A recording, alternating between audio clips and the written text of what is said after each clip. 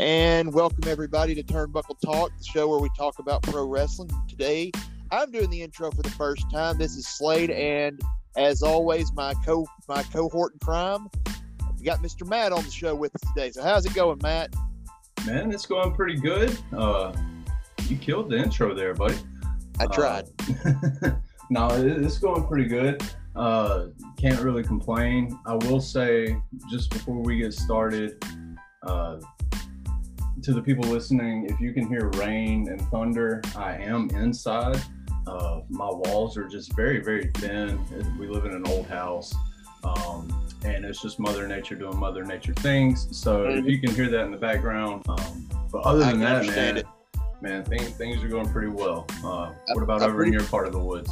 Same here. It's I'm pretty sure it's raining pretty much all the way throughout the entire state of Mississippi and Alabama. So there's rain outside my window. So if you hear that again, it's just ambient noise at this point. But other than that, yeah, everything's going good up here. Getting ready, kind of gearing up for some more WWE stuff. They've announced recently. I'm sure we'll talk about it later. They're going on the road again. SummerSlam this year is going to be on a Saturday, which I'm kind of excited about. And just getting ready to talk about some wrestling. Yeah, man. It's been, I think we said, probably 2 weeks since we recorded last? Yeah. Well, I mean, in fairness, we would have recorded a little earlier if, calamities didn't hit me like at the worst possible times. Oh, no, yeah, definitely. Life always has a way of happening. So those who aren't really privy, and that'd be everybody besides me and Matt. We were supposed to record this. We're recording this on Sunday afternoon, June 6th. We were supposed to record this on Wednesday, June 2nd. And I was on my way home, and I was driving from my job and got in front of a truck. The truck threw something off. I don't know what it was. And it blew out my left front tire because I hit it. I didn't have a chance to get to avoid it, and it destroyed my tire. Finally got the tire fixed, but in the process of getting the tire fixed, somehow or another, I cracked the screen of my cell phone. So I had no way of communicating with the outside world for a day and a half, with the exception of, borrowing a computer and getting on Messenger to tell people, oh yeah, I can't really do things right now. Yeah, I don't like you for a couple days. Yeah, because it's like, look, I'm not trying to avoid you. I literally can't. Like some people would, I had a couple of phone calls. I couldn't see who was calling, and I couldn't answer it. It was awful. You just had an expensive paperweight at that point, huh? Yes. Well, I'm glad everything has worked out for you. But yeah, in that 2 weeks or so since it's been that we recorded last, it feels like a lot has happened on TV and behind the scenes with WWE. Right. So I'll put the ball in your court, because I was kind of writing down some notes just so I wouldn't forget some things. And I got a whole page of notes of just different things that have been going on. So like I said, I'll let you choose. Do you want to start in the ring? Do you want to start outside the ring, backstage? Where do you want to start? We'll start with the announcement they made. I believe it was yesterday. They announced. So earlier, I can't remember if it was this week or last. It's kind of blended together. That WWE announced they're going to start running, going back on the road, and doing shows outside of Florida, which will be the first time since last March, I believe, that they're doing shows outside of the state of Florida and outside of the Thunderdome and Tampa and the Performance Center. And then earlier this week, it was announced, I don't think it was WWE that announced, somebody broke it, that they were planning on moving SummerSlam from Sunday this year. And they announced yesterday that it will be on Saturday. Let me get the date up. I'm sorry. August 21st. August 21st. And it's going to be at the new Allegiant Stadium in Las Vegas, home of the Las Vegas Raiders. And that'll be the first time a WWE Big Four show has been held in Las Vegas since, get this, WrestleMania 9 in March of 1993, at Caesar's Palace. It's the one where Bobby Heenan rode in backwards. Yeah, he rode in backwards. Jim Ross, it was Jim Ross's WWE debut. He was in a toga. Just a kind of, it was not a great show. It's kind of memorable for all the wrong reasons but that's the last time the WWE had done Vegas until this year. And then they're going to be going out there. I'm kind of excited to see some normalcy back. The WWE, you do what you got to do with the whole pandemic situation, but man, it's going to be good to get out of the Thunderdome and into different arenas, into different crowds, and to have actual live audiences getting excited. Like, I'm excited for that. Oh, absolutely. Yeah, and I think, like you mentioned, they're going, what is it? It's the weekend of Money in the Bank, isn't it, that they're going to Texas? Yes, they're doing, yeah. I think they're doing SmackDown, then Money in the Bank, and then Raw the next day. And they're in 3 different, I think it's like Dallas, Houston, and Austin or something, but it's 3 different cities for that weekend. And when they announced that, it kind of made sense as to why they pushed Money in the Bank back a month and then moved Hell in a Cell up, because, with Hell in a Cell still being in the Thunderdome, if they want to do any shenanigans or camera tricks, for lack of a better term, they still have that ability with Hell in a Cell. I've never personally been to a Hell in a Cell pay-per-view, but I gotta think that it's a little difficult for fans to see in that cell, especially since it's like all thick and red and whatever they do with it now. So yeah, you'd have to see the Jumbotron to have any idea of what's going on. Like, that's the only way you'd be able to see. And so once they did all the shifting and moving and then announced that they were going, because Money in the Bank, man, it's, I think I've mentioned it's kind of overtaken Survivor Series, in my opinion, as like, moving into the big 4, or if you want to kind of call it a big 5 pay-per-view. But so that makes sense as to why they're doing it that way. And with SummerSlam, like you mentioned, being on a Saturday, I think there's a big boxing match that Sunday in Las Vegas, maybe. But my hope, and I don't know if it'll happen or not, because I kind of mentioned it to you when those reports started coming out, I would like it if WWE would put those big 4 or big 5, whatever you want to call it, put them on Saturdays. To me, it makes them even more different than the rest of the pay-per-views. Right. Also, those pay-per-views are the ones that tend to last longer than your other ones. The other ones they have been like 2.5 hours or so, but these usually go 3.5 to 4. And people on Saturday night, most people don't have to get up and work on Sundays. And WrestleMania could still stay 2 nights. Like I said, I don't know if that's the plan, but kind of in my head, it would just add a little more mystique to those bigger pay-per-views and make the build-up seem a little bit bigger, knowing it's on a Saturday instead of the traditional Sunday. Right. So we'll see where that goes. But yeah, I think they're planning on getting 72,000 people into the stadium in Las Vegas. Yep.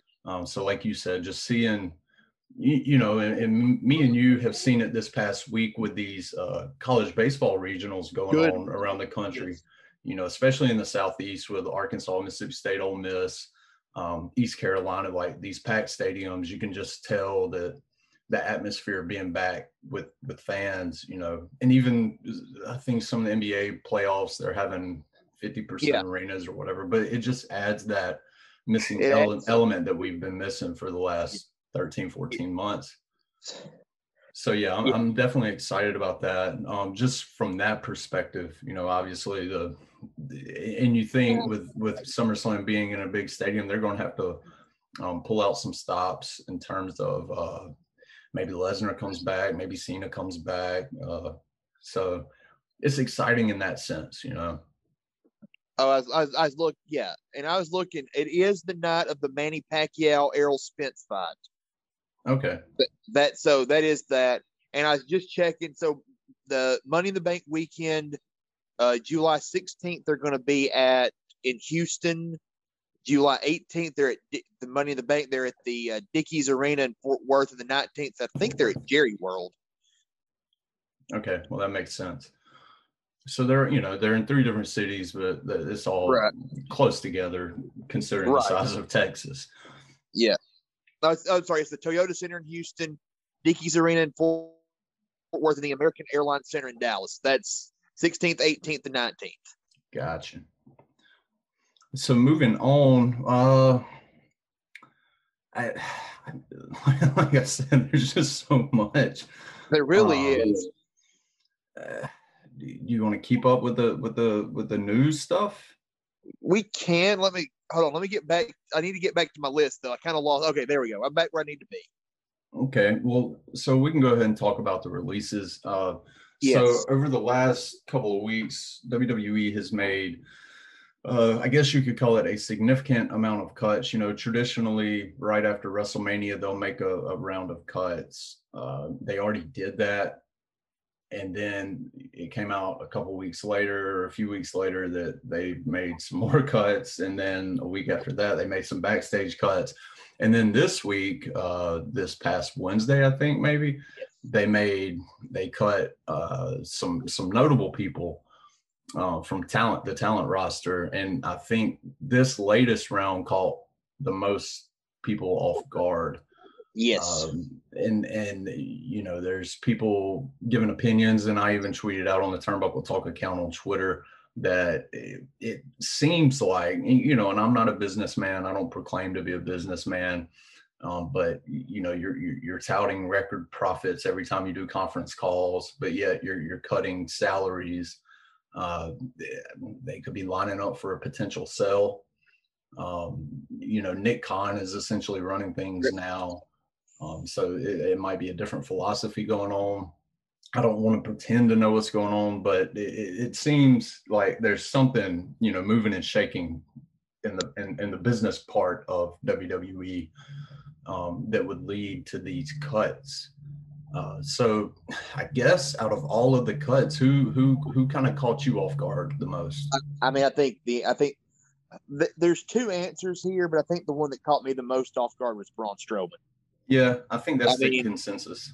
he feuded with Shane McMahon at WrestleMania, which is generally a huge spot to be in. He was wrestling for the WWE Championship, you know, a month ago, and he felt like one of those guys that'd be a lifer. Even if he couldn't wrestle for as long as he thought he could, because you know he's older than you think he is. He's like nearly 38, 39 years old, and he's got he's kind of had some health issues, which not uncommon for guys his size. But you know, you thought he was the kind of guy that he could easily transition to something, even if he couldn't wrestle. He'd be a guy that the WWE would hang on to just for his presence, and he's gone. Like I did not see that one coming. Yeah, the same with me with Braun, for the reasons you stated, you know, and that's kind of, it felt like a salary dump, if you want to use a sports term. Yeah. You know, because he was getting paid quite a bit of money. I think they had locked him up a year or two ago, right when the whole AEW stuff was going on, and they were giving him some pretty big money for, you know, by wrestling standards. Yes. And so, but at the same time, it's like I've told you with him, you know, multiple times on this, Vince doesn't know what to do with big men. You know, they, like you mentioned, him having a WrestleMania match with Shane, with a McMahon, but the whole storyline, you know, was him being called stupid and, you know, big man, not smart type deal. And it just, it seemed like there was no clear direction with him over the last, God, man, well, I guess since he left Wyatt family. Right. You know, I've mentioned at WrestleMania 34, when they paired him up with Nicholas to win the tag team titles, it got one of the biggest pops in the arena for that whole, or the stadium for that entire show. But you're also pairing him with a 10-year-old kid at WrestleMania. Right. So, but then they're trying to, you know, he was supposed to be a monster among men, but you're pairing him with kids and then calling it just, they never had anything that stuck. You know, I don't know if Vince didn't trust his mic work, his promo skills. I don't know what it was, but there's just a history there with Vince McMahon and just freaks of nature, you know, Big Show, Braun Strowman. The list goes on and on with these just larger than life characters or gimmicks that he can't, there's nothing concrete about them. You know, you can't go back and look at their career in WWE and be like, this is what they were, because there were so many different things. So I could honestly see I could see Strowman winding back up in WWE. I could too. You know, obviously, Mark Henry just got announced to be a part of AEW. Mark Henry was the one that kind of discovered him and pushed him towards WWE. So there's that connection there. But I don't see him going to Japan or these independent promotions. No. You know, he might try his hand at acting or doing the TV personality type stuff. I don't know. But yeah, definitely the most shocking out of all of them. And I'll tell you the one I was on the latest round, you know, you had Aleister Black, Braun Strowman, Lana, Ruby Riott, the NXT woman. Santana Garrett. Yeah, Santana Garrett. Did I cover all of them? Buddy Murphy, that's right. So out of those, because like I said, these were the ones that caught the most people off guard, you know, on social media. I would say Lana would be the second most, just because she had that Vince McMahon WWE look. I would say Aleister, just because they had started pushing him again. No, they did. Yeah. Like the Friday before he was released, he came out and attacked Big E. Right. So you're thinking, okay, he's fixing to get a push and then he's gone. So it's like, right. What's the point? But my whole thing with Aleister and even Ruby Riott, I love Ruby Riott as well, but they don't have, you could tell Vince McMahon, you could tell Vince McMahon didn't get them. Yes. You know, but with Lana, she's the blonde hair. She's a beautiful woman. She's charismatic. She gets attention, you know. And you go down the history of females in WWE, even to this day, the blonde-haired woman is what Vince likes. Right. And so, you know, and there could be, you know, Aleister Black came out and Buddy Murphy came out on Twitter and said that they were kind of blindsided by the release. They didn't see it coming, but there are times where the talent can ask for the release, or right. You know, they kind of want out, but you know, they're WWE ain't going to come out and say, hey, so-and-so asked to get cut, so we're cutting. You know, they just say thank you for your work and future endeavors type deal. So with Lana, yeah, she was just on Monday Night Raw with Naomi. Right. And then 2 days later, she's gone. So I could definitely see her winding up in AEW, you know, obviously the connection with Miro there. Obviously. And I think she would help him even. 100%. Like, she actually got better in the ring too. Like, you could tell she was trying.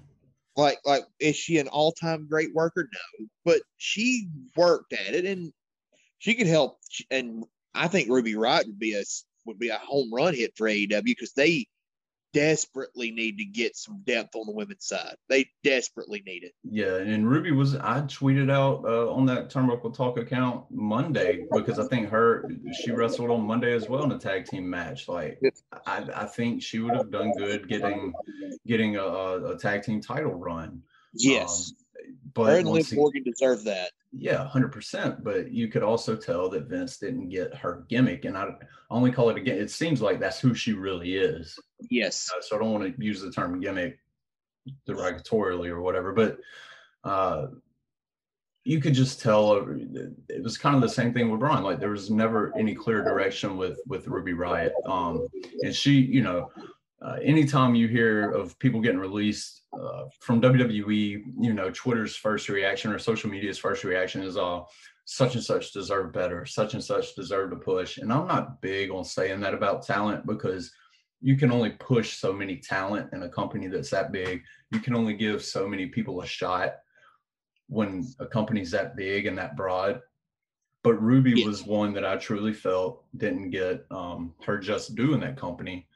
And like you said, I think in a place like AEW, she would flourish, and she could help out their younger women that are in that company and kind of elevate that division for them. And I think she would fit in really well there. Oh, absolutely. And then, yeah, with Aleister, he's got Japan written all over him to me. Yes. You know, I think he could just he's got that strong style type of moveset with all the kicks and whatnot. He's a big dude. And I think he could flourish over in Japan or wherever he wants to go. He's got a real underground following to him. So I think he'll be fine. I think they'll all be fine. They've all even Buddy Murphy's made a pretty good name for himself when they put him with Rollins there for a while. I think Buddy could be a Japanese or even like an Impact guy and do great things. Yeah. So you hate to see all these people getting released, and I don't want to sound like a corporate shill, but that's part of the business. If you follow WWE for any amount of time, this happens almost every year. But I think, like I mentioned earlier, it was just kind of shocking that it's continuing to happen this year. Like there doesn't seem to be an ending point. Generally there's. Yeah. I was just gonna say, typically it's the week after WrestleMania. They'll make the cuts and then they move on, but it seems to be progressive this year. I remember, I think generally WWE does their post WrestleMania, and then there's only one more round like between Survivor Series and Christmas. Right. Because I remember John Cena when they did the WWE, the documentaries on the Ruthless Aggression era, Cena mentioned he was going to be one of the Christmas cuts before he broke out the rapper gimmick. Right. And when he broke that out, it got him back on TV. It got him kind of back. He got to be seen, and it kind of saved him. And so, generally speaking, you don't see cuts just continue. Like they do it once, they cut a good number of people, then they're done. Right. But this was, this one, I was caught off guard. I ain't gonna lie. And then, of course, how social media is. Then you have rumors going. Well, that means Keith Lee's probably gone, and Mia Yim's probably gone. As far as we know, that hasn't happened yet. But that's where you end up going. It's just all speculation at that point. And me and you, I think from what I've seen on social media, on Twitter, because a little peek behind the curtain on that Turnbuckle Talk Twitter account for people that's listening, me, Matt, not Slade, but Matt, I'm the one that tweets on that account. Slade is free to tweet on that account if he wants to, but I tweet on that account. So anything that is tweeted out on that Turnbuckle Talk Twitter account is from Matt. Right. So if there's any hate for any of the tweets or whatever, come at Matt. Don't come at Slade. I can take it. I'm a big boy. But you can hate on me though, because 90% of the time, I should say like 99.8% of the time, I'm with it. I'm 100% with what's said. So it's, and it's just opinions. I try not to be overly negative. I try and just give my opinion on certain things, which is what Twitter's for, right? Right. But part of creating that account was to follow wrestling fans or other podcasts or whatever, just to stay up to date, because as you've seen the last 2 weeks, so much can happen in the wrestling world. But man, some of the things that come across on that account is just, why do you even watch wrestling? Like everything you tweet about or post is just negative. WWE's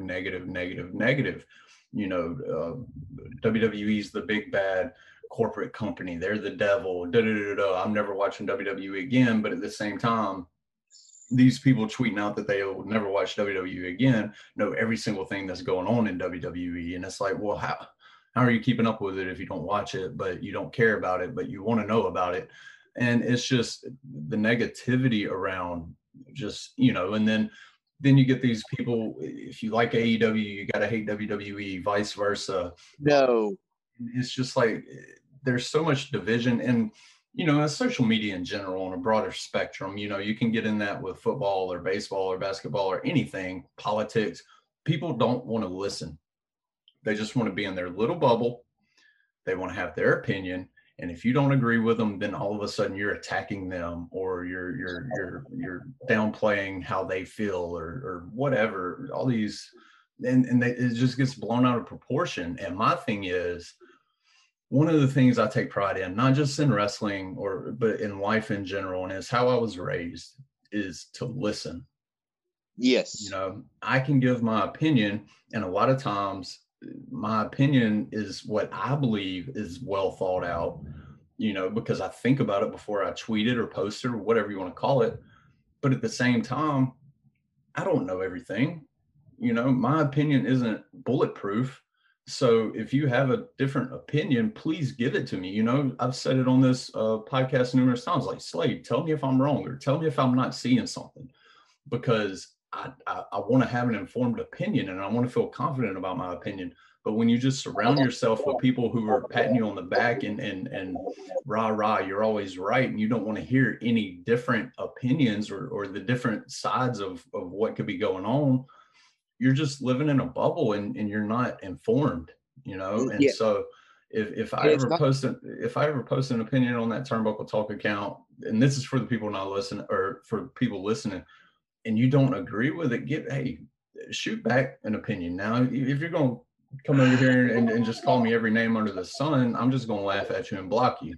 Yes, because there's no point. Yeah, because there's no point in even talking to somebody that's acting like that. But if you have an informed opinion and you've thought about it, I will sit there and tweet back and forth with you until the cows come home. Absolutely. That's part of it. Because, like, again, it's part of the problem that I think WWE itself has at times, is that people are afraid to tell Vince, hey, this isn't working. Right. They want him to be like, no, everything's fine. And then stuff breaks and it's like, well, how did you know? And then that's when they say, well, you should have known this wasn't going to work. Tell me that a while ago. Right. And so, yeah, if you have an opinion and you have something that you think's, if you disagree, that's fine. But don't come on here going, you're a bleeping idiot because you think this. And how can you possibly have that opinion, bleeping idiot? Because then we're just going to guillotine you out and we won't listen.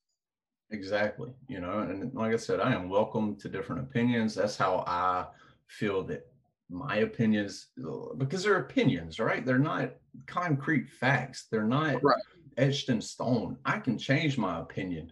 You give me a good reason, and you explain to me why you think that way. If you do good enough, if you explain yourself well enough, I might can change my ideas.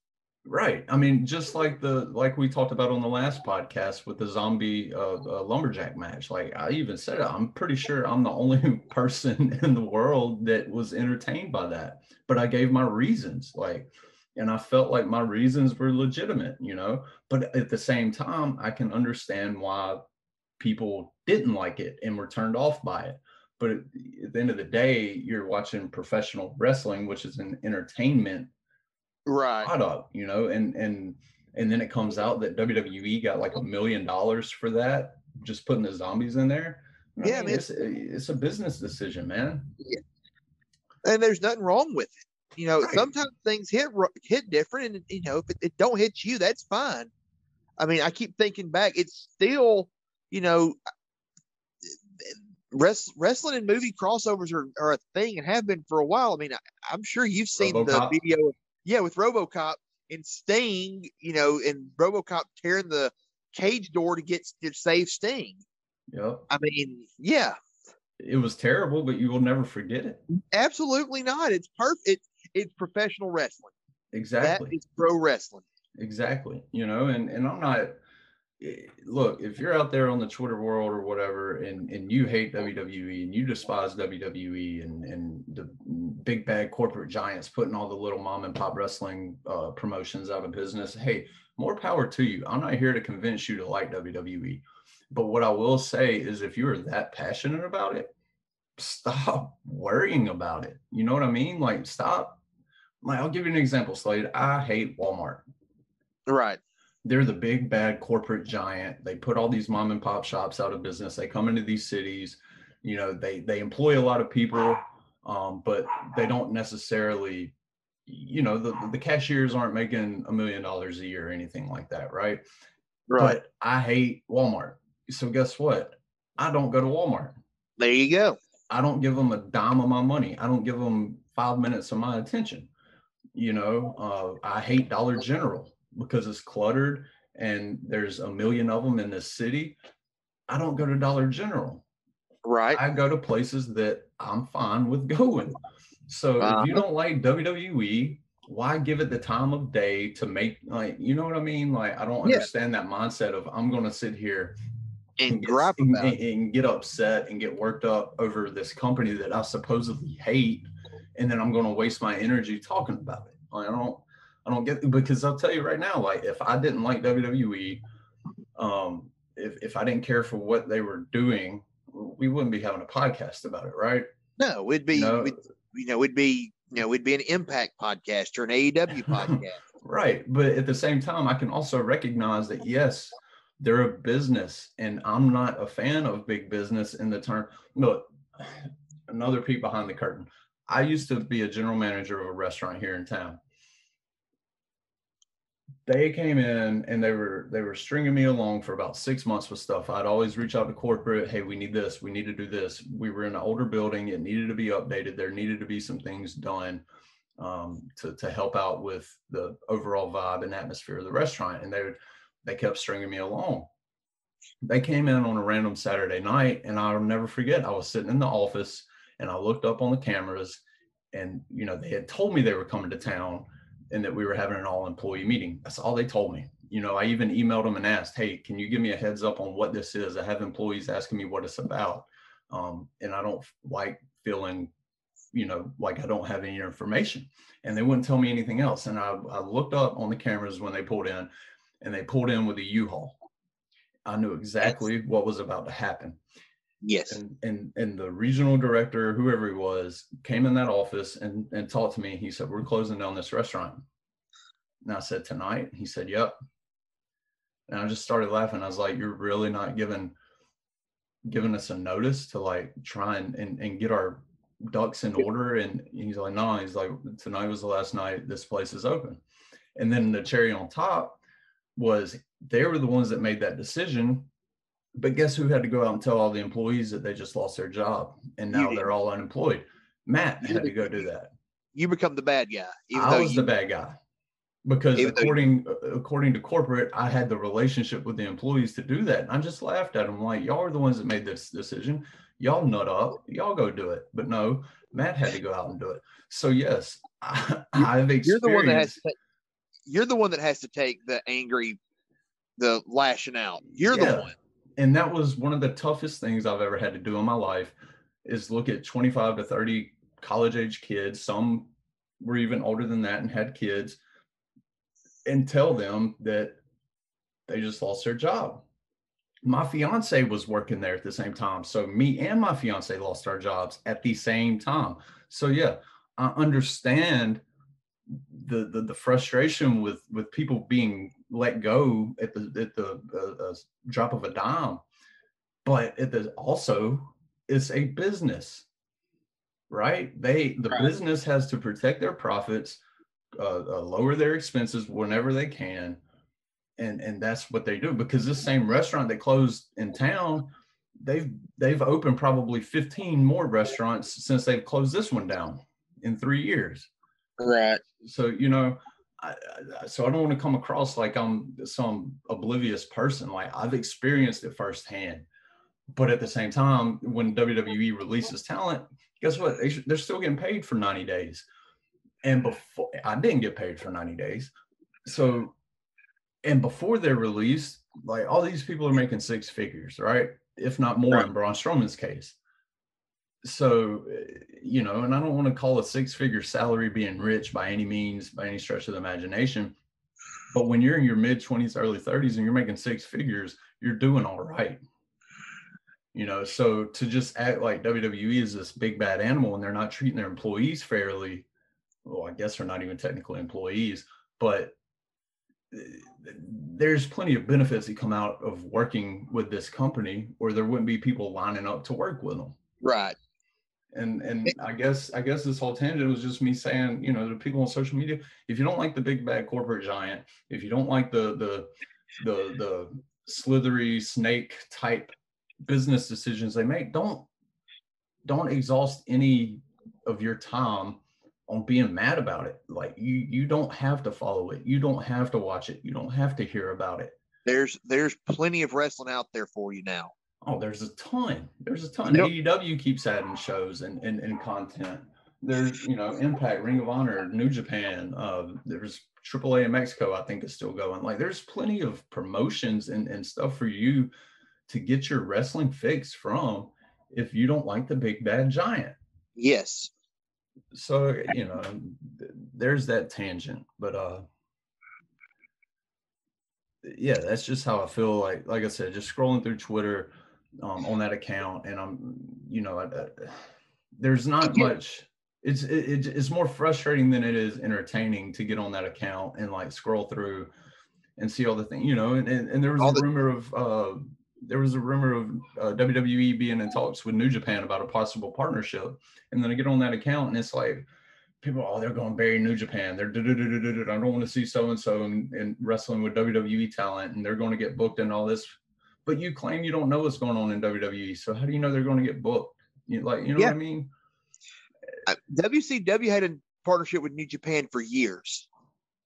Like, I remember that. And the Japanese guys that came over were never treated poorly, ever. And I can't imagine with Triple H and AJ Styles apparently has, with all the people that have the history there, they won't bury them. I know the WWE's history. I get that. But I don't see how it's a bad thing. I really don't.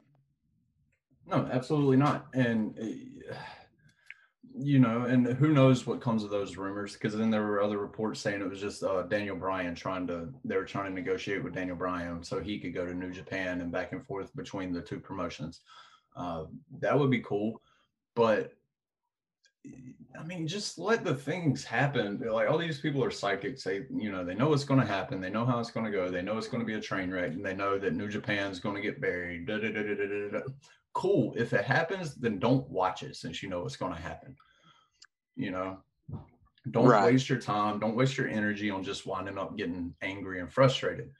I don't understand that. Spend your time on things that make you happy and things that actually entertain you and yes, and bring some positive, because there's enough crap going on in this world. Like, sports for me, and wrestling, which is an extension of sports, it's a way to get away from reality for 3 hours or 2 hours, right? It takes me away from my real life problems, not society's problems, but Matt's problems, and it's a way for me to get away from that and be entertained and maybe laugh or put a smile on my face for a few hours a day. And that's why I watch. And when it stops doing that on a consistent basis, Matt might tune out, because I'm not just going to sit here and like hate watch something. I'm not going to do it. It makes no sense. I used to be like that when I was younger. And then at some point it hit me. It's like, why am I doing this to myself? Yeah. Why am providing nothing? Why am I torturing myself by doing this? Let me expound energy on things I do enjoy. Absolutely. Let me watch this TV show that I actually like. Not watch this show that I despise, but it makes me so mad that I have to watch it so I can gripe at it. That's not doing anybody any favors. Nope. Nobody is coming out better for that. No, because people who do like the show that I hate aren't going to be listening to me gripe about it. I'm not getting any enjoyment out of it. Nobody's happy. So there's no point in it. Yeah. What's the end game? And I think you hit on a point when you said when you were younger, and I think that's what a lot of it is on like Twitter is it's a younger segment of fans. I would say teenagers, early 20s, but these people, it's like I mentioned on the last podcast talking about the zombie lumberjack match. Like, these people this is the same company that electrocuted Shane McMahon on the ring post with the jumper cables to his testicles. This is the same company that has buried alive. They buried alive AJ Styles last year at WrestleMania. Yes. Like, people have been buried alive. They poured concrete in cars. They've blown up tour buses. Vince McMahon blew himself up. And then you mentioned like WCW RoboCop. Like, there is a history. What's his name? Abdullah the Butcher got electrocuted. Yes. In the middle. In the first match of the freaking pay-per-view. Like, where are you going to go from there? Halloween Havoc 91. Yep. So, I mean, if you look at the history of professional wrestling since at least the late 80s, like, it's all just entertainment, and a lot of it misses, but a lot of it hits. So, you just acting like WWE or AEW, like, how do they think of this? Or I can't believe they do this. Like, really, like, go back and look at their, they poured sewage on people. They've poured green slime on people. And this was like in the Attitude Era or right after, at the height of WWE. So, I mean, you had the headbangers dressed in skirts, and Draws would puke on himself. And come on now, Yeah. But yeah, I think a large segment of it is, like you said, is younger people who aren't necessarily up to date on the history of what they're watching. And also and a lot of them will outgrow it, like I did. Right. As you get older, you start realizing it's not making anybody happy, and it's not worth it. It's just it's not just, if you don't like it, find something better to do with your time. Absolutely. There's like I said, there's hundreds upon hundreds upon hundreds of wrestling matches, organizations, from small independent organizations in your hometown to AEW to New Japan. You can find your fix easily if WWE is not for you, and that's fine. Like, there's a lot of, I've considered myself a WCW guy for a long time. Yep. So I get it, but yeah, don't come to us griping about something that A, we have no control over, and B, you could spend your time doing anything other than that. Because I'll be 100%. Honest, because Matt, I'm gonna be honest with you. The state of Raw as it is right now, I don't enjoy watching it that much. I'm sorry to say it. Outside of Riddle and Orton, which I catch that when I'll watch like the recaps. Riddle and Orton are great. Like, that's a match made in heaven. But you know what I did Monday night? I didn't watch Raw. I drove from my apartment in Athens. I drove down to Madison to watch the Rocket City Trash Pandas play baseball. And were you entertained? Yes. Mission accomplished. So it's like, I will watch. SmackDown's great. The pay-per-views are awesome. Raw at times is kind of, they're in a slump. Sometimes shows get into slumps. They're in one right now. Absolutely. But I'm not going to just waste a day just getting madder and madder and watch us going, I can't believe they're running Drew McIntyre and Bobby Lashley again. I don't want to see that necessarily. Okay, I'll spend my days doing something else. Right. And if enough people turn the channel and don't watch it, guess what they'll do? They'll change.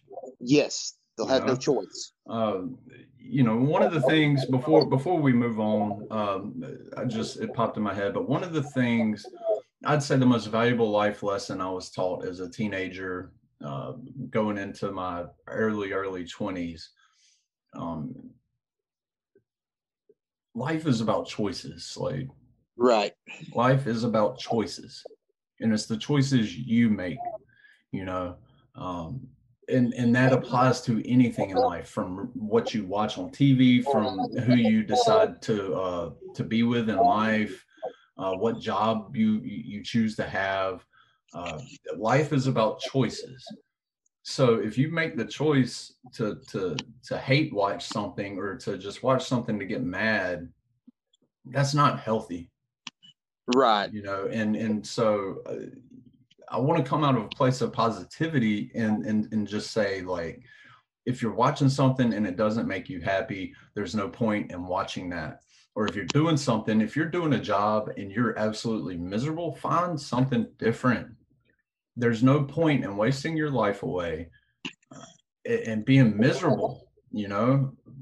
I've seen it too many times from people to where they're doing it because, quote, they have to do it. No, you don't. No, you don't. Find something you want to do, not that you have to do.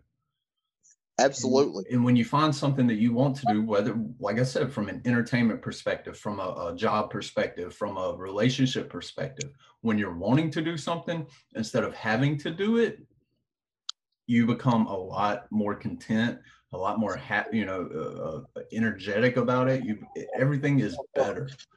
And Right. life shouldn't be lived to be miserable, man. It should be lived to find happiness, serenity. I'm sounding like a hippie here, but it's true. Like, there's no point in living. We only got one life to live, man. Live it. Do Don't do what it. Don't you do want to things. do.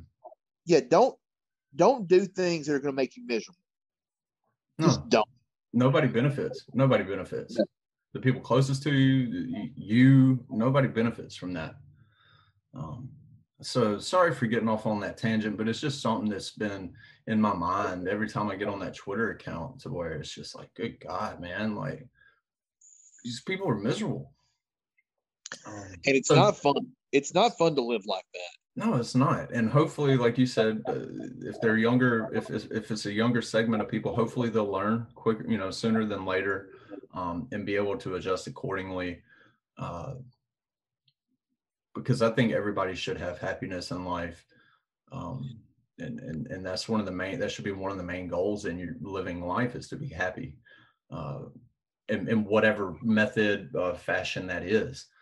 And by the way, we will be having a new podcast coming out called Life Advice with Matt and Slay, dropping soon. Yes, coming soon. Just kidding. But yeah, so that's about how I feel with the whole social media. And like I said, it goes way beyond wrestling. It's all in sports. It's society in general is like that. Politics, everything. It's just, God, man, it's all negative. But so moving on, one more thing, talking about people released that we haven't touched on. It was announced a couple of weeks ago that Adnan Virk and WWE have mutually agreed to part ways. Adnan, he tweeted out that he was thankful for the opportunity, but with them going on the road and his other obligations, because he also still works for MLB Network, but with them going on the road, it would kind of interfere with all his other stuff that he's got going on. I believe that, because the release kind of came after they announced that they were going back on the road. So I feel like that they probably had a conversation, and he's like, hey, I can't, so he lasted 6 weeks, 7 weeks on Raw. Yeah. And I never thought he was good, but I didn't think he was bad. Like, he had a learning curve, which Absolutely. That's part of it. But ultimately, it was probably best for everybody, especially with him, like you said, like with him going on the road, he wasn't gonna be able to do what he needed to do. Right. And he ain't gonna have the time to put in to learn all the stuff he needed to learn, especially if they're going on the road, because he's got to stay in New York to do the MLB stuff, or wherever it is he had to stay to do that. I mean, it wasn't going to work, and it's all right. It gave him a little bit of exposure. Adnan Virk is he's a former ESPN guy that has a long history of working in mainstream sports. So, kind of a nice little rub there if you're going to get it. It didn't work out maybe the way they thought it would, but I didn't think he was that bad. I really did. Yeah, he wasn't terrible. And I like Adnan Virk. He's, from what I've seen over the years, he would always be on. I was a big Mike and Mike listener when that show was on ESPN, and he always came on there. I listened to Le Batard when he was at ESPN. I still listen to Le Batard, and I think he's with Le Batard's media group, the Meadowlark Media now. Right. But he would always come on Le Batard, and they would kind of give him a hard time about movie, because he's a big movie guy. But he always came across as somebody who didn't take himself too seriously. Right. You could kind of rag on him, and he'd take it type deal. So he seemed like a genuinely nice guy, genuinely good guy. But yeah, I think he was in over his head. But at the same time, there's only one way to find out if you're going to be in over your head, right? You dive into the pool and see if you can swim. So that was that one kind of came out of left field because he had commentated on a Monday night, and I think the Tuesday morning is when they announced it. Right. And then also Tom Phillips got released, and that one kind of surprised me because I think he was universally loved by wrestling fans and the talent. He was really good. Yeah, and it seemed like he was kind of being groomed because it seems like they're wanting to kind of groom Michael Cole for the Kevin Dunn role. Yeah. And it seemed like they were kind of grooming Phillips for Michael Cole's job. Yep. And then he's gone. It's like, well, that's kind of weird. Yeah. But then again, when they moved him off of Raw, and put him on a 306 or 205 Live, I was like, that's kind of weird because I always thought he was really good. Yeah. But that one kind of surprised me. And he's one I could see him winding up in AEW. I think he would be an upgrade. Especially since you're adding shows. Yep. I think he would be a huge upgrade to their broadcast team and whatever platform they decide to use him, if he does in fact wind up there. But it'll be interesting to see what he does do because he's really good. And he has a really good broadcasting voice. He's easy to listen to. But yeah, that one kind of surprised me. Yeah. So kind of segueing into Raw, since you kind of hit on it a few minutes ago, and talking about the commentators, Jimmy Smith is now the play-by-play guy for Monday Night Raw. He had his first episode this past week. I thought he did fine. I thought, which he had done some NXT stuff. He's done UFC, boxing. So he's kind of been in that realm for a while. He's experienced, like I said, no complaints. My only complaint just in general with Raw, I don't understand the need to have a 3-man booth. Okay. So this is where I'm going to go into my old man yells at clouds moment here.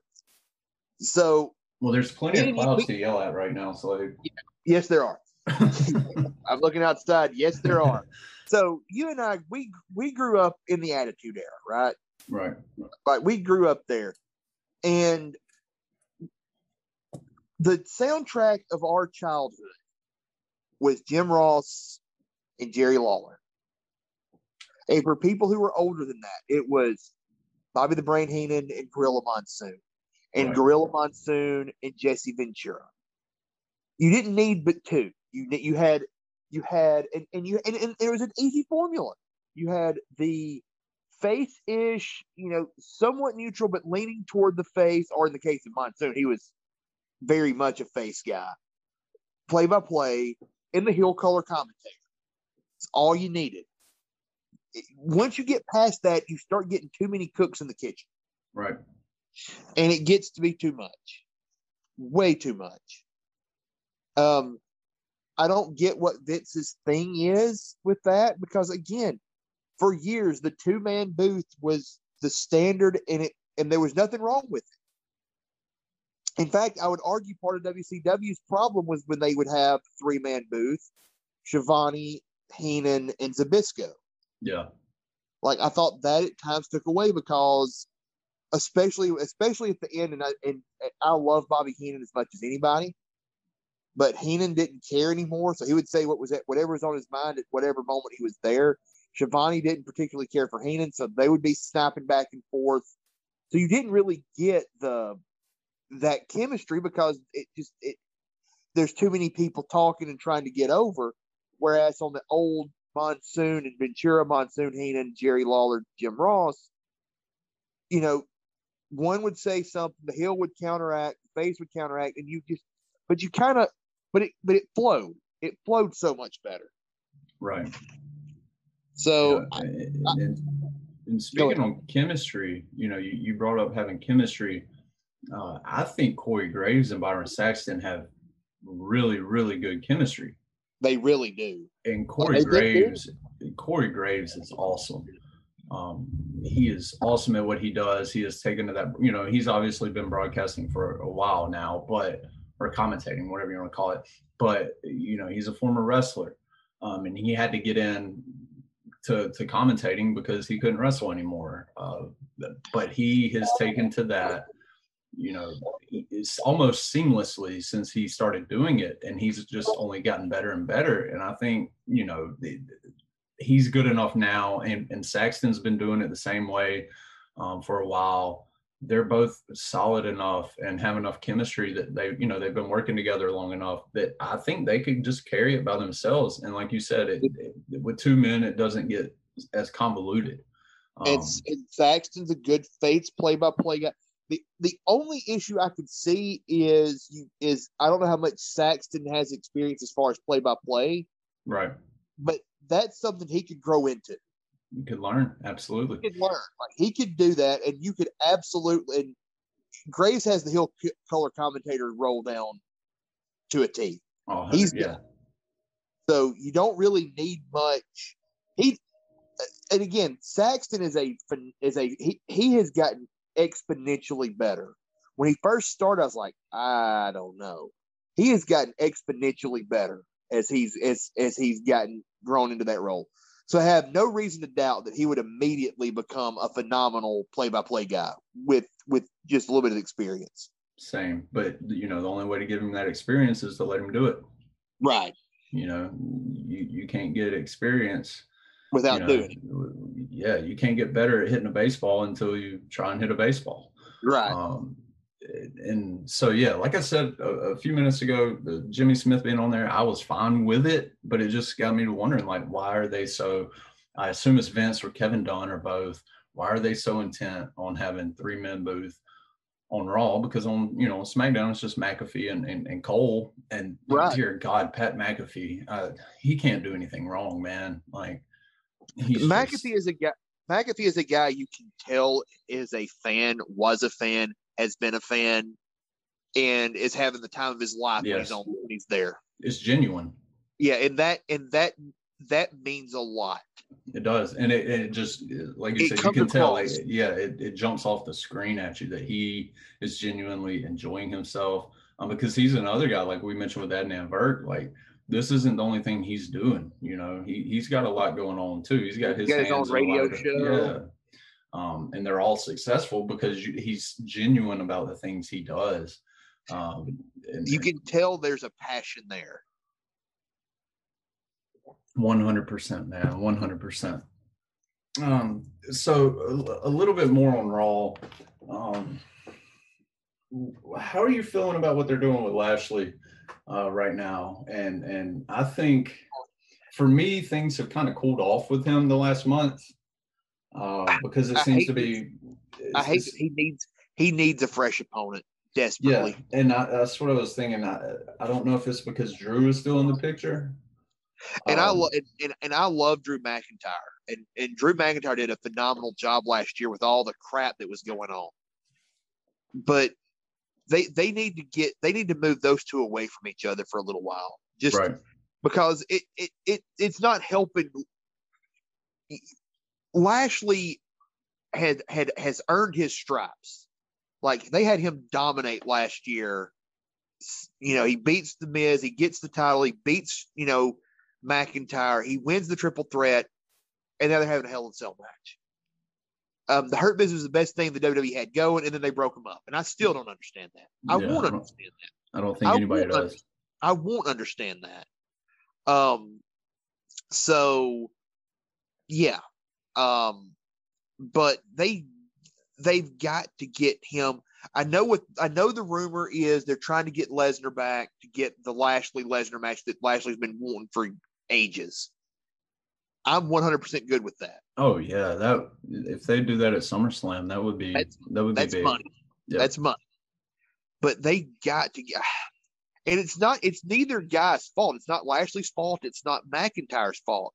But when you keep running the same thing over and over and over again, people get tired of it. They want to see something different. They want to see something fresh. And that's why I think it's kind of drudgery now, because we know, we're going to have McIntyre fight. Lashley at the pay-per-view. We're going to be setting up this like we've been doing for the last, 3 months. Yeah, it just seems like lather, rinse, repeat. Yeah, and if you'll just like once the triple threat match happened, you should have moved on. You should have had McIntyre goes. I'm not saying necessarily down the card, but he finds somebody else. Somebody else comes up and wants to take on McIntyre. Lashley goes after. I don't know. You could have gone with Riddle. I mean, kind of play up the Riddle Orton thing there because Riddle did win the U.S. title off of him. Now he didn't pin him; he pinned John Morrison, but still, there's an instant reason. Hey, I won your U.S. title. Why don't I get a shot? Anything other than McIntyre again. And again, it's not either one of them's fault. It's just when you run the same thing over and over again, it's going to happen. Right. And I do like them throwing Kofi into the mix the last couple of weeks. I could watch Kofi wrestle a phone book, but it's also another one of those things. I don't think he has a shot. Right.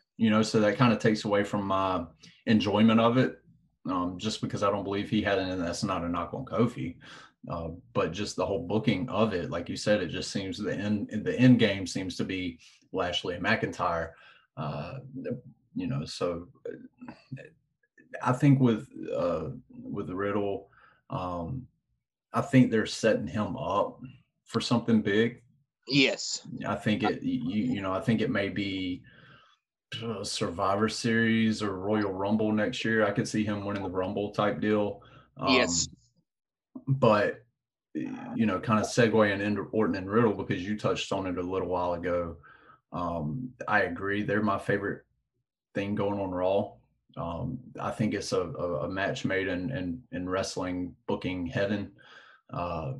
They just play so well on each other. Orton's just so natural, and then Riddle plays that little brother character perfectly to Orton, and then they've thrown the last couple of weeks, Riddle and Xavier Woods had the match, and then Orton and Xavier Woods had the match this week. Riddle won by doing the RKO, and then Orton won by doing the Bro Derek, or whatever it was. Right. So I like the booking on that. And then Xavier Woods, I mean, God, he's another one that could just wrestle and wrestle and wrestle and go, and I could watch him, and he was top notch in both of those matches. So they were really good pairings both weeks. But yeah, I think I would like to see Orton and Riddle have a sustained run as a tag team for give it 3 months, because it's like I mentioned, when you put them two together, and now you got AJ Styles and Omos as the champions, you've all of a sudden bolstered that tag team division on Raw to where there's some entertaining stuff going on with the tag teams, whereas 3-4 months ago it wasn't very entertaining.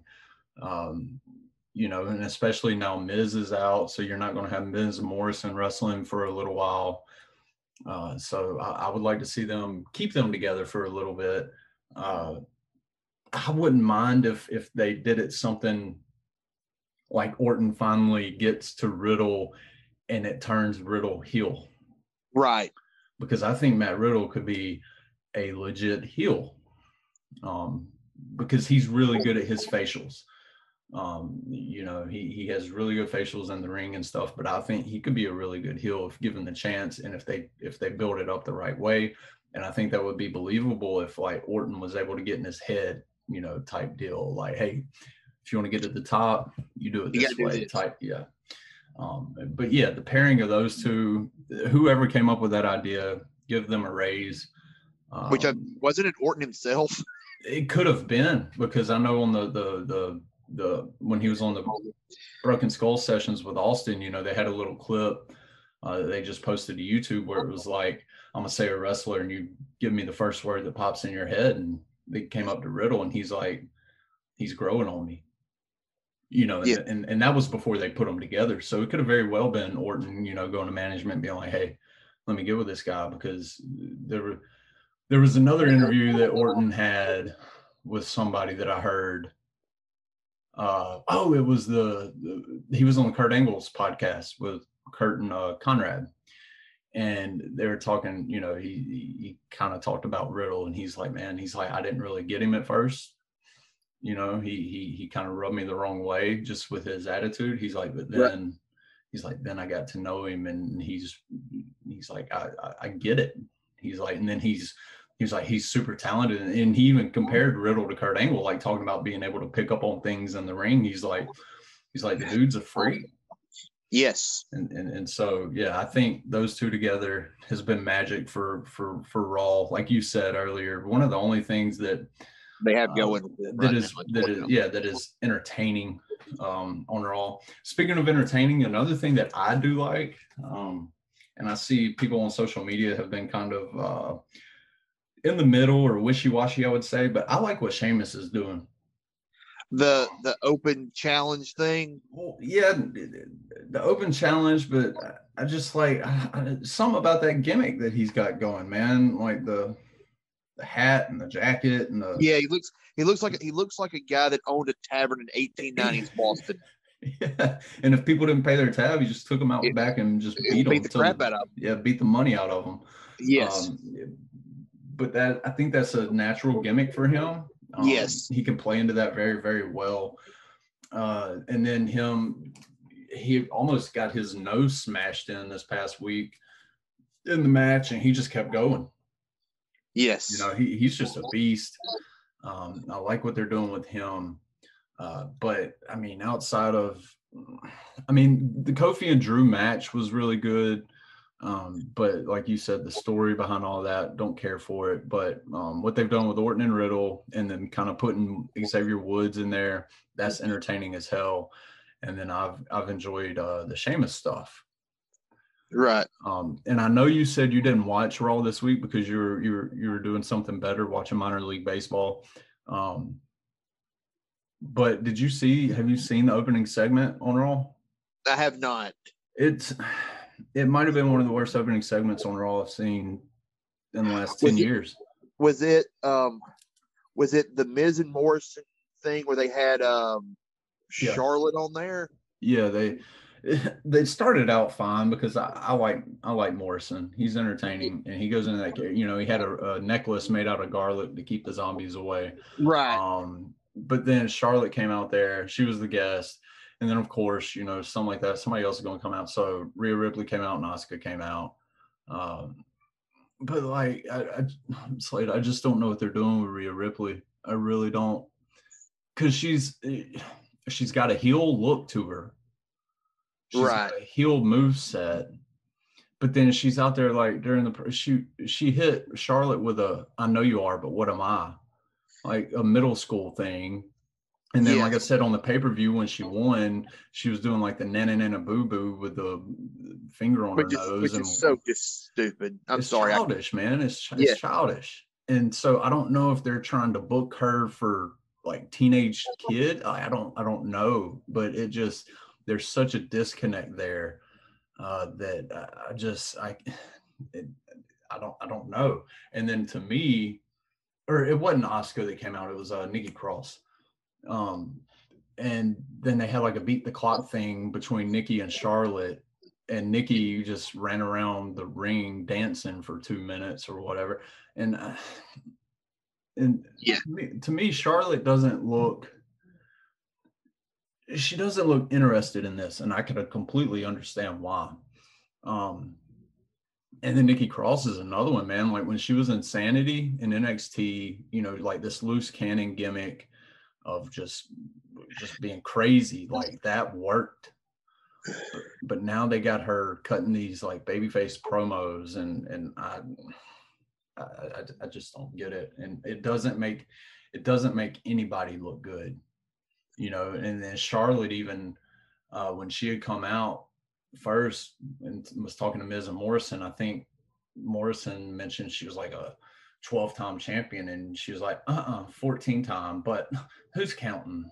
And it's like, I mean, come on, it's just none of it works for me with that. And it's unfortunate because individually I like all three of those women, right? You know, but they got to do something with Rhea, man, especially if they're going to keep the championship on her. And I don't think they will. But if that's their plan, is to keep the title on her, they got to do something different than what they're doing, because it's not working. It's really not. I think I said this last time. I don't think she was ready for the belt. I really don't. No, not at all. She needed to come in. What they should have done with her is have her, if the plan was to get the belt on, they should have had her come in and just destroy people for 2 or 3 months and like gradually work her way up. Like first off being like local jobbers that she just destroys. Yeah, man. And then have somebody like, before she got released, somebody like a Lana or a Naomi. I mean, and just, just wreck them. And then like, and then maybe if you have, I don't want Charlotte to have the belt, but if you want to really get Rhea over, Charlotte wins the belt off Asuka, which I wouldn't want, but if that's what you want to do, have her win it and then have Charlotte just like openly avoid Rhea at every chance. Yep. And have Charlotte like use connections and like say, well, you can get the title match if you'll beat so and so. She beat so and so. Well, I actually meant that if you beat her, you have to beat her in like less than 5 minutes, and you beat her in 5 minutes and 1 second. So sorry, no title shot for you. And just keep doing that. And it gives Rhea time to kind of establish her character, and it gives her more in-ring experience, and it really lets Charlotte play up the entitled heel role that she is great at. They should have built Rhea up the same exact way they did Raquel Gonzalez in NXT. Yes. That would be because Rhea, like you said, she just get a bunch of jobbers that you don't know their name, you've never seen them before, and just run roughshod, man, because she looks like a beast. Her whole presentation, and she is bigger than most of the women out there. Yes. That are on the roster. I think Charlotte's the same height, but even then, Rhea looks just bigger. So play up to that and just make it that way. And then, like you said, then strap the rocket to her once her character is established and you know what she's about. But it's just you give this presentation of being a badass, but then you come out there and nana boo boo. I know you are, but what am I? Like, yeah. It's too many mixed signals, and I hope sooner than later that they get it corrected and they're able to get it on the right track for her and for, like I said, all 3 women that were involved in that, because I think they all 3 deserve better. Speaking of women, I don't think I've asked you, but what do you think about Eva Marie coming back?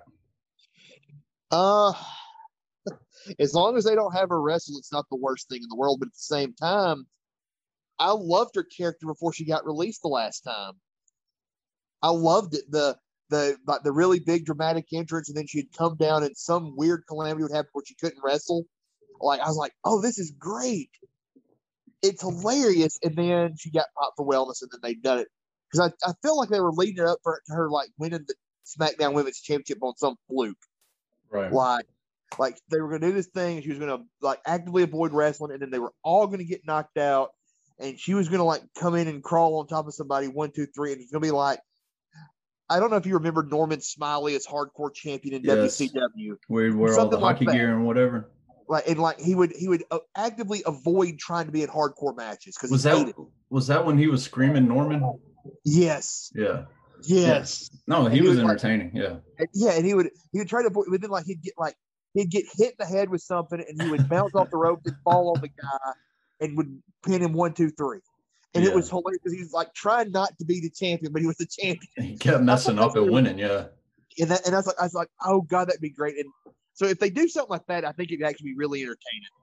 Yeah. One thing I will say, I never really personally cared about Eva Marie. It just never hit with me. But every time she does a vignette on Raw, or every time she's mentioned, she's trending on Twitter. Right. So there's obviously something there. She has a unique look. She does. She's obviously gorgeous, but that red hair, there's something, she's got a unique look. Definitely, 100%. And yeah, we'll see where they go with it. But yeah, she's definitely a polarizing figure, and she isn't even on TV right now. It's just vignettes. So that, I think, in that sense, WWE I mean, they think they've made the right decision. You know what I mean? And then last thing I have about Raw. So we had Reginald and Shayna Baszler had an intergender match, and Reginald, to my surprise, actually hit like some offensive moves. I mean, he did the flippy flop parkour stuff, Right. but he landed a body slam, and he got the win. And so my question to you, because Twitter hated it because Shayna Baszler lost to a man, but what is your opinion and where do you stand on intergender matches? Done right, they can actually be a really good thing. Hey, that makes two of us. Yeah. Like, you can 100% screw it up, and it, like, I don't need to see Alexa Bliss fighting, I don't need to see Alexa Bliss wrestling Jinder Mahal. Right. Like, that's unrealistic. Okay, maybe not Alexa. Somebody like Nikki Cross against Jinder Mahal. Right. Like, that's unrealistic. But like somebody like Reginald against the Shayna Baszler, I can like buy Shayna beating the crap out of him. Yep. So like, done right, it can be good. I agree. It's a fine needle to thread, because you can really screw that up and really turn that into something that don't need to turn into. Right. But you do it right, and I think they're doing it right with Reginald, because even the offense he hits isn't like really high impact stuff. Right. It's not devastating stuff. Yeah. And you know, for the most part, he's just flipping and getting out of stuff more than he is actually hitting stuff. Right. A lot of his moves in that match were kind of like defensive moves where he's not really Shayna was coming after him, and he was just, like you said, just trying to get out of the way, and he had to hit her with something to get out of the way. Yes.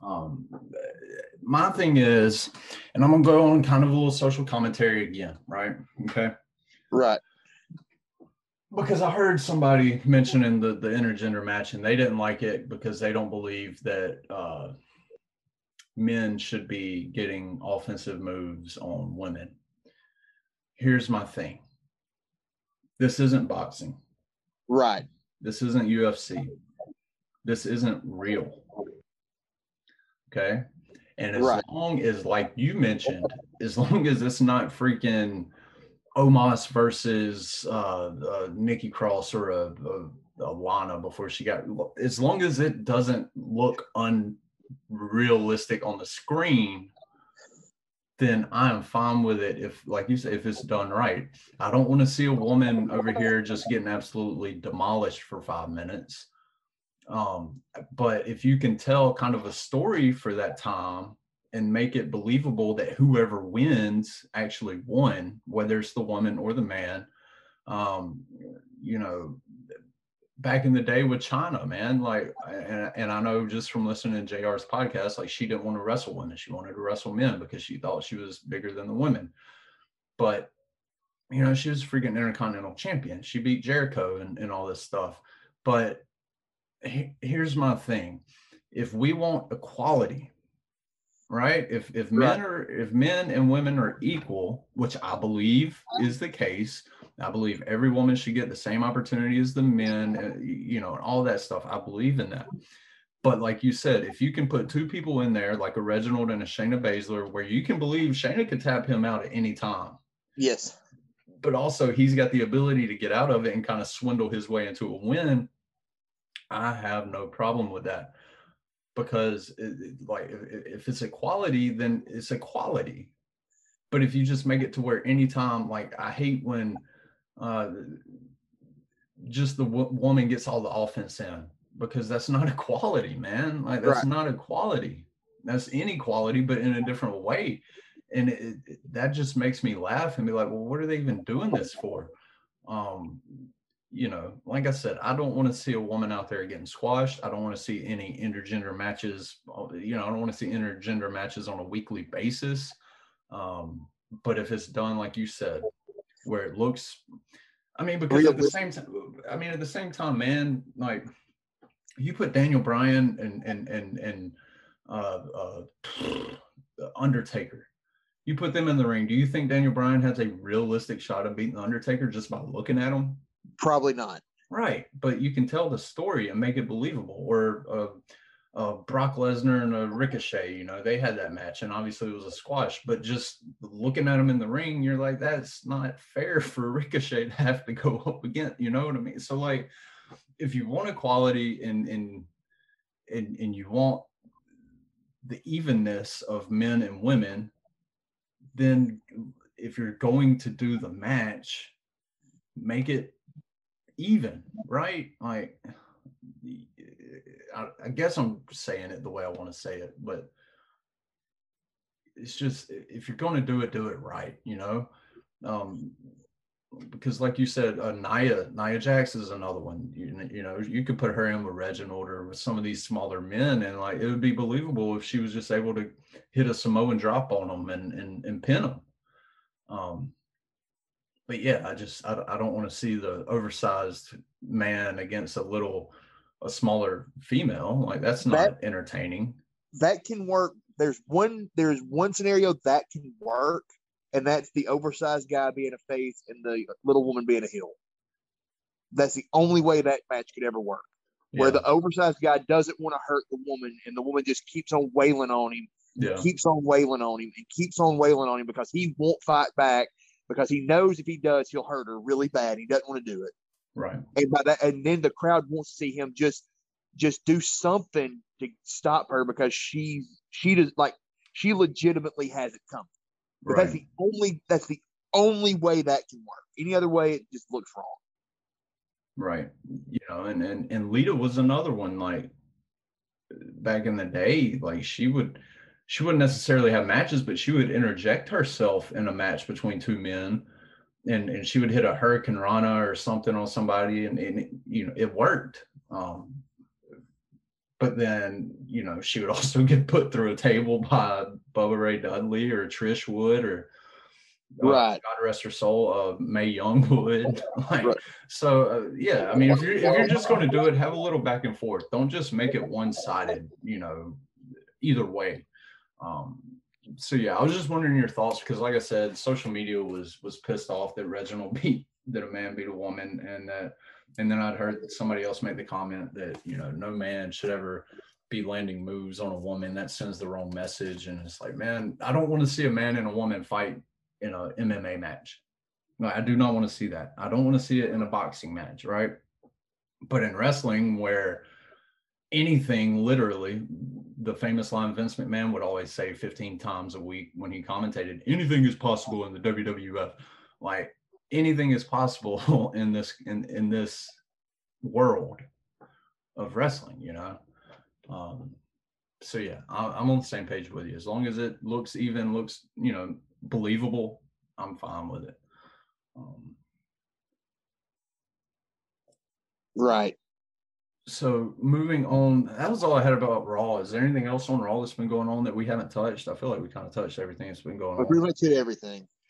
On SmackDown, man, Rick Boogs. And I'll tell you something. I have a buddy, one of my good friends. He has been, what was his name? Bugenhagen? Eric Bugenhagen, yes. He's been a big, huge Eric Bugenhagen fan for like 3 or 4 years now, or however long he's been in NXT. Right. He sends me random like YouTube videos and stuff of him doing workouts and playing the guitar and all this. So when I first saw him come on SmackDown a couple of weeks ago, I got happy for my buddy, because I was like, there's your boy, you know. But dude, he just screams, no pun intended, charisma, and he just pops off the screen. And I think putting him with Nakamura has been kind of like Orton and Riddle. Like, whoever thought of that, give him a raise. Because he's got that charisma, and then seeing McAfee every week just getting more and more hyped about him being out there is just great stuff. And I hope this isn't all that they see in him. You know, I hope they can go a little bit further down the road with him, and kind of put him out on his own. I don't want him to become another Elias, but you know, that's always possible on the main roster. But at this moment, man, I absolutely love him being on the show. And I think he just adds, like you said, with SmackDown being a really fun show to watch, this just adds another element to it that keeps you entertained. And you can't go wrong with that. Right. And then, so we got I think, was Jimmy Uso back the last time we recorded, or did he come back? Yeah, he had just come back. Okay. So we got them kind of, they're doing another, you can tell they're doing a slow build with Jimmy and Jay. Right. And obviously Roman being stuck, kind of directing them, with Jimmy kind of resisting Roman and kind of trying to talk sense into Jay. I'm interested to see where it goes, but I'm also, anytime I can see the Usos together on TV, man, I'm fine with it. They had that match with the Street Profits a couple of weeks ago that was really, really entertaining. I really enjoyed that. They had 2 matches this past week with Rey and Dominic Mysterio. But yeah, I'm just kind of waiting to see where it ends up, because I could see different possibilities. I could see them doing the same thing with Jimmy that they did with Jay, where he's resistant to Roman, and then Roman essentially beats the resistance out of him and makes him conform to what he wishes. Or I could see, Jimmy actually getting into Jay's ear and talking sense into him, and then Right. They kind of disband from Roman, since they're both back as a team now and doing their own thing. So it'll be interesting to see where that goes. What have you been thinking of it? I'm excited. The Usos are awesome. They are. Always were. And then, and then of course you have the match where the Usos, they fought the Mysterios for the tag team titles. I truly thought the Usos were going to just steamroll them. Yeah. But instead, they did the deal where Dominic got the flash pin, Jimmy got the shoulder up, but the referee didn't see it, rings the bell, the announcers catch it, and then Reigns just destroys, and then they did that. They did a rematch, but they saw the thing. And then Reigns destroyed the Mysterios. Yeah. Just destroyed him. And then Reigns just beat the crap out of Dominic. And then Reigns yelled at the Usos for losing. That's hilarious. I love Roman in the role he's in now. He probably had the quote of the month after the first match. Yes. Yeah, he said, "You lost to a kid." Yes. Like, that's all you need to say. Like, if you tell a grown man that, like, you don't need to say anything else. You don't need to cuss at him or anything. Like, you lost to a kid. Like, that cuts deep enough. You know what I mean? Yes. Yeah, the only thing, and this is just me probably being a fan of wrestling for 25 years or however long, the only thing I didn't like about the whole deal with Rey and Dominic was when they showed them leaving the arena, and then Adam Pearce and what's her name? Sonya Deville. Jeez, I kept wanting to say Shayna. Sonya Deville, they came up to him, like, "Oh, we reviewed the film. You got to have a rematch." The only thing I didn't like about that part is, if you look back, they're both still in their wrestling gear. Yes. So you're not just going to stroll out after you had a match 30 minutes ago and leave the arena in your wrestling gear. Like, Dominic had on like shorts over his pants, but he's still on the wrestling boots. And it's like, I can get it if you're pulling like a getaway. Yeah. Like, you just stole a victory, you're the heel, and then you're running out of the arena to catch the car, and then you speed off. Like, I get it then. But you've had time to chill in the locker room, theoretically take a shower, get dressed, but you're leaving and it was a dead giveaway for me of what was about to happen. Right. I didn't even need to hear what Adam Pearce and Sonya Deville were saying to him, because I could tell they're still in their wrestling gear. They're not done. Right. So that was just a little nuanced thing for me. Like I said, just seeing so many of these type scenarios play out over the years, where I knew what was going to happen before it even happened. But other than that, yeah, Roman, he's on a roll, man. He's on a roll. Yes. And that's another one. You kind of wonder how long it's going to last, and who's going to be the one to, is it going to last to WrestleMania where The Rock comes back? But even then, if The Rock comes back, you can't have The Rock go over on Roman after you've spent however long it is building Roman. You know what I mean? Right. So somebody someday is going to have to beat him and kind of put him in his place in theory. And it's going to be very interesting to see who WWE, who the management picks to be that person. Right. With that said, speaking of Roman and potential opponents, I only saw the headlines, haven't read into it any further than just headlines. But what would you think about a possible Roman Reigns versus John Cena at SummerSlam? I would be 100% for it. I would too. Like, I think that would be because you haven't seen Cena in a while. He's still got enough juice that you could believe that Cena could beat him. And there's a history there, man. And because Cena took a lot of shots at him when they feuded back in the day. And Cena it won't hurt Cena at all to lose. Like, Cena's so made at this point, it won't matter. Right. And Reigns could come across as like this, like he could really beat Cena down and look like a completely sadistic psychopath when it's all said and done. Because it would make sense to bring Cena back for that, because you have him on Fox instead of USA. Right. And if you have a double main event at SummerSlam of Lashley and Lesnar, and then Roman and John Cena, I mean, that's pretty big. That's a pretty big deal for SummerSlam, and that'll help pack that stadium, which is what they obviously want to do. And like you said, Cena's Teflon at this point. He could lose to anybody and he would be fine. And I could kind of possibly see it going a similar way as the Cena-Lesnar match from SummerSlam some years ago. Right. Where Lesnar, I mean, that's when Suplex City was created, but Lesnar just destroyed Cena. Yeah, it was a massacre. So I could see something like that happening. Also, they could have a damn good match where they both get their shots in. But I would be for it. I mean, you obviously know how I feel about Cena. I've said it on here numerous times. But they definitely, they're going to have to do something for SummerSlam, to try and pack that arena if they're trying to get 70,000 plus in there. They're going to have to pull out all the stops. Right. I would not be mad at that at all. Oh, absolutely.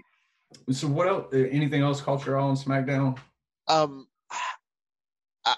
a big fan of this Commander Aziz guy that's with Apollo. Yes, I love what they're doing with Apollo. Yes. Yeah, it's working. Because you remember when it first happened, I was kind of concerned about, and I don't know, but he sunk his teeth into this whole deal, and adding Commander Aziz to it, it's just legitimized it even more. And Apollo, he looks like a I don't want to say a killer, because obviously you don't want to, but he looks the part of what they're trying to portray him as. He looks like he looks like a strong man. Yeah. And he's very physical, and I'm glad they've brought that out of him, because for so long he was just that white meat babyface, and it didn't necessarily connect with the fans. And I think he's just hit a stride with it, and I really like what they're doing. I will be interested to see what goes on with Big E now that apparently the Aleister Black stuff is off the table, because I thought that could be pretty good. So it'll be interesting to see what they do with Big E moving forward, because I mean, he's another one that they got hot, and you kind of want to capitalize off of that. Yep, 100%.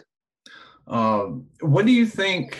It just popped in my head, and SmackDown, Raw, whatever. What do you think of Natalya and Tamina? Oh God. Yeah, I think that kind of sums it up. Yeah. Okay. The Rights deserve those titles to me. Yep. They were the one tag team there. Liv, let me get on another. This is another tangent. I don't know what they're doing with Liv Morgan, but it's stupid. She's made herself good. She's got a look. Liv Morgan has everything they want, and they're jobbing her to Carmella. I don't get it, but again, I'm not gonna. That's beating a dead horse. It seems to me that all this started because Natalya got upset because they rated her as a $1 on an all-time Survivor Series team. Yep. And like they're doing everything they can to pacify her. By all rights, Tamina is like one of the nicest people in the world. And I'm actually good with her getting a title run. I really am. Like, by all rights, she's a sweet person. Let her get a thank you title run. And I'm good with that. But they need to lose them. Like, they don't need to have them too long because I just don't get them. Yeah. I don't. Somebody, I think it was Sean Ross, tweeted out after the latest round of releases that there was currently 7 women on the SmackDown roster. Yes. You know, because Sasha's been gone.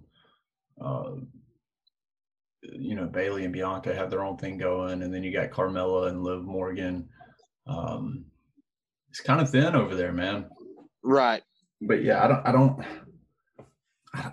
know. Because like you, I'm kind of like you with Tamina. I'm not mad at it. Right. There's just, are they baby faces or heels? Because they come off as baby faces, but then they're doing like heel commentary, and you know, and me personally, like Natalya, she's, as soon as she retires, she'll be in the Hall of Fame. Yes. She's been there since like 2007 or whatever it was. Her and Beth Phoenix, you know, they were the two trying to get the WWE out of that Divas pillow fight era. Right. So I respect the hell out of everything she's done for that company and for wrestling. She's just never connected with me. Right. Tamina, she's another one. They just, I mean, she's been there 10 years or however long she's been there, but they never did anything with her. And so the believability factor, it just, I don't know. But like you said, I kind of understand why they did it. Yeah. But I think it's time to kind of move on and do something different. And you brought up another name that popped in my head that I wish they'd do something different with. Carmella. Yes. I don't like what they're doing with her. I understand why they're doing it. Once again, she's a beautiful woman.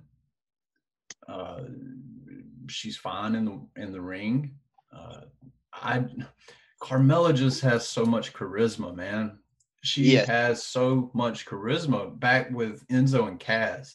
And then her stuff with R-Truth, like she pops off the screen and there's so much charisma there. And then I feel like they're limiting that charisma with this gimmick of just, I'm prettier than you type deal. And just let her have fun, because it's proven that when she's having fun, she's at the top of her game. Like, you know, kind of do it in the sense of a Riddle, not the same stoner gimmick, but you know, before the bell rings, she's having fun. You know, she's out there, but when the bell rings, that switch flips and it's business. Right. And she's about to, you know, she's about to take over. But then I don't know, because like I said, I just feel like what they got her doing now is just limiting to what her true potential is as a character, and as a talent on that, for that company. Right. I mean, I'm not going to complain getting to look at her every week. Absolutely by any stretch of the imagination. But do more with her than that. Absolutely. It just seems like the easy thing to do, you know, like the obvious thing, I guess you would say. Right. But you know, she just has a proven history. I remember watching Enzo and Cass when she was with them, and like, even though Enzo was the mic guy and he had, you know, charisma out of the wazoo, Carmella still stood out. Yes. You know? And then her and R-Truth, they were a perfect match, man. Like, they were a perfect match together, and you could just tell they were having fun. and they were entertaining as hell. And then to go from that to see her doing this is just, eh. I love it. Like, and again, I hate what I'm with you. I don't like what they're doing. I wish they would do something different, but I do like Carmella a lot. Yes, because she just jumps off the screen, man. That's what I'm saying. She's got that charisma. It's not necessarily talking. I think people sometimes get charisma and mic skills confused. Jeff Hardy is not a guy that I would consider a great promo. Nope. But he's got charisma out the yin yang, because when he comes on the screen, you can't help but be looking right at him. Right. And that's what Carmella's got. And again, it's like you said, she to me seems to be one of those people who's better as a face. There's some people like that. There are people who are natural heels. But there are certain people like Ricky the Dragon Steamboat that are just better as a face. Like, you can't see them as a heel. Right. And I think she's one of those people. I think she's happier when she's a heel. Or in a face, not a heel. Sorry. Oh, for sure. For sure. Is there anything else that's been going on SmackDown that we haven't covered? I think we hit just about everything there, too. Yeah. What do you think? Well, one last thing. What do you think about Bianca and Bayley? It'll be a great match. I don't love the whole Bayley getting the title match because she just starts laughing, but whatever. Yeah, but I didn't really care what they did this past Friday with her. But Bayley and Bianca especially, like, you keep her doing this stuff and let her kind of I'm trying to think what I'm saying here.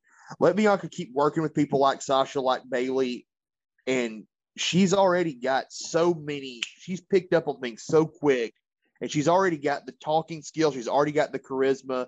She's got the physicality stuff down. So I'm all for it. Like, let her work with Bayley and let her get some more reps as far as her in-ring work, because she's already really, really good. Let her keep doing it. And you've got the total package. She, to me, is like the inverse of Rhea in that she was ready probably from day one to be. Yeah, but they actually slow built her a little bit, like they should have done with Rhea. Yeah, and she's another one like I mentioned with Carmella. Like, Bianca she just jumps off the screen, man. Yes, she's fun to watch. She's a freak. Like, she's a physical freak of nature, and like every time she does something, I keep getting more and more amazed by it. But I shouldn't be, but I am. Right. So yeah, I think, like you said, 100% with putting her with Sasha and then with Bayley, like it'll only improve what she's doing. I don't see any downside to it, other than, like I said, what they did with Bayley with the whole laughing thing this past Friday and kind of like transforming it into the Fiend, or like I didn't get all that. Didn't care for that. But yeah, the match, like you said, the match should be top notch. Yes.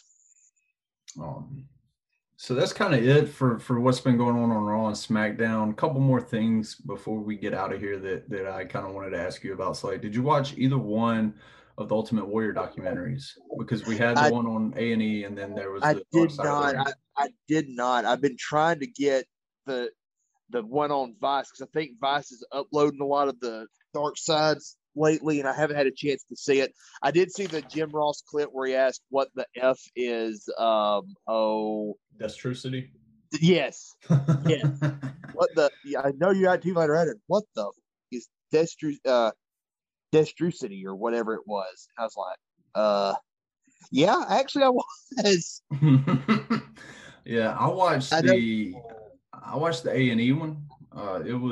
It's like 2 hours long, hour and 45 minutes without commercials, whatever you want to call it. Right. It was interesting, and I thought because the A&E ones are produced, WWE has their hand in that one, right? Right. So you always have to take these WWE documentaries with a grain of salt. Yes. Because they're going to put their little spin on it. That if their hands are touching it, that yeah. But with that said, I thought that they did a better job than I was anticipating of kind of showing both sides of the coin. I thought it was all going to be fluff and oh, he wasn't as bad as people thought type deal.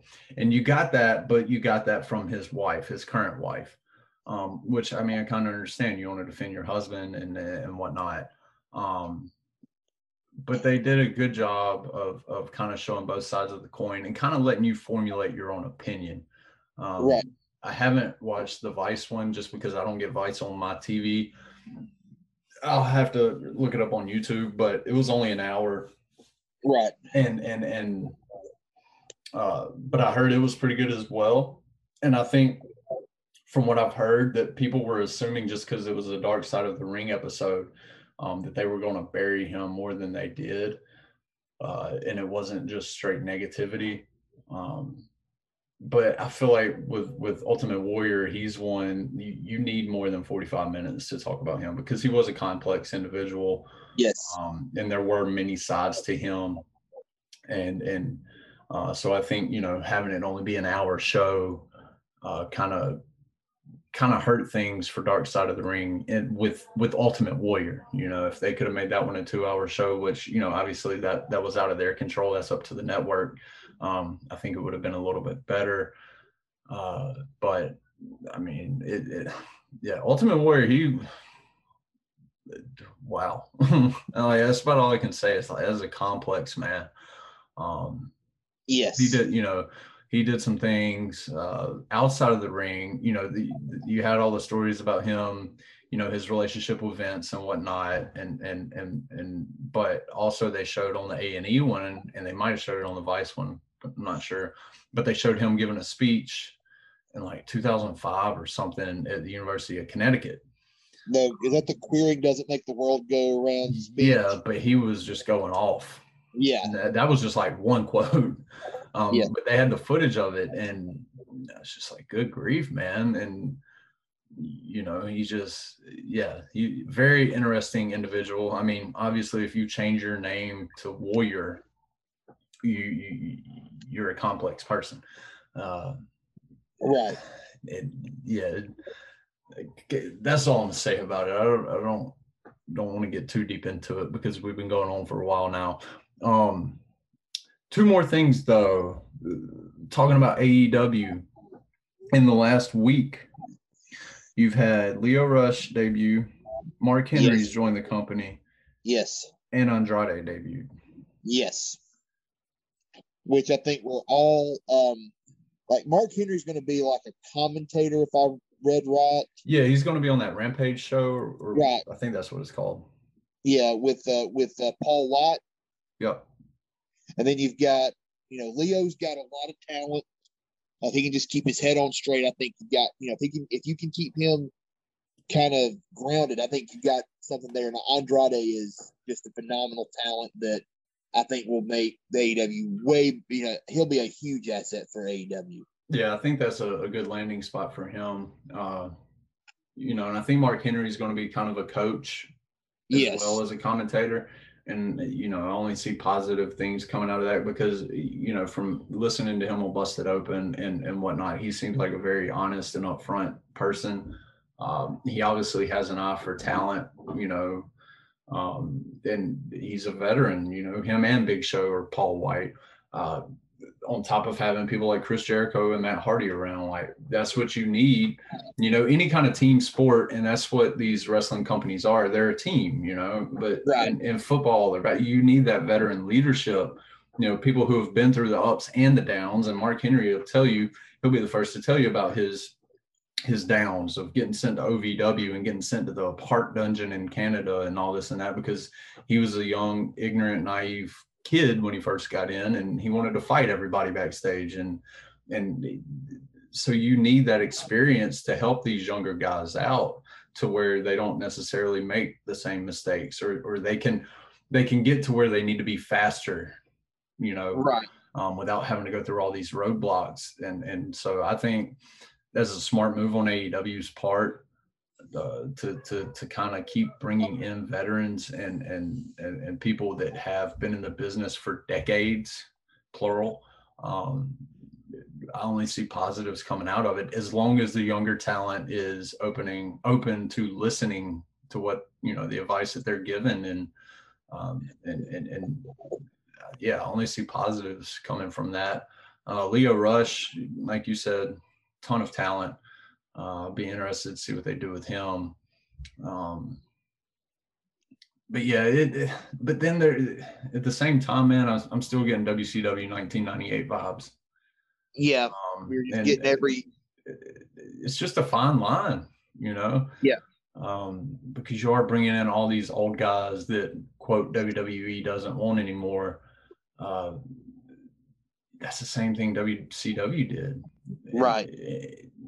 But to AEW's credit, some of these guys, Mark Henry, Paul White, they're not taking the place of talent on in the ring. So that's one place where WCW did mess up is all the old talent they were bringing in was to wrestle, not necessarily to commentate or to coach, and develop. Right. So yeah, I think it's just a very fine line that AEW has to walk to where they don't become WCW 2.0. And then and in some aspects being WCW 2.0 is a good thing. It can be a good thing as long as you're not 2000 or 2001 WCW. You can have some of those traits because WCW did work. They had a formula that was working for about 3 or 4 years. So that comparison is not all negative. Right. You just have to be pretty diligent, and like I said, walk a fine line because it could go off the rails. But then again, it could be a huge benefit. So go ahead. I'm sorry. I was just gonna say I got one more thing, and then we'll get on out of here. There's a new Broken Skull Sessions on the network or on The Godfather, and I haven't had a chance to see it. Dude, watch it. I'm going to, because The Godfather, if I'm not mistaken, he's got a very interesting story. Yes. Papa Shango, Kama Mustafa, then Kama the Supreme Fighting Machine, or no, Kama the Supreme Fighting Machine, then Kama Mustafa is part of the Nation of Domination. Then he was the Godfather. And even before he gets into wrestling, his story was he was a bouncer. He's in a motorcycle gang. He played football and basketball. It's just, to anybody listening, if you're still listening this far in the episode, please, I urge you to go watch that Broken Skull Sessions with Charles Wright, aka the Godfather. Because like I said, I didn't know much, obviously I knew the Godfather and his gimmicks in wrestling, but I didn't know the man's story. He's not one that his story has been put out there like a lot of other quote unquote legends have had their stories put out there. And he was very open. He was very upfront about things, and Austin just does such a good job of conducting these interviews to getting these. It might be all the shots that they take during the show, but he just has a way of opening up. And a lot of it's probably a respect factor, but yes, just opening up these former and current talents and getting them to tell their stories. And this one, it's about 2 hours long, hour and 45 minutes, whatever. But it was really good. I was more enthralled with it than I thought I would be. Yes. I kind of started watching it because I was like, hey, I love The Godfather.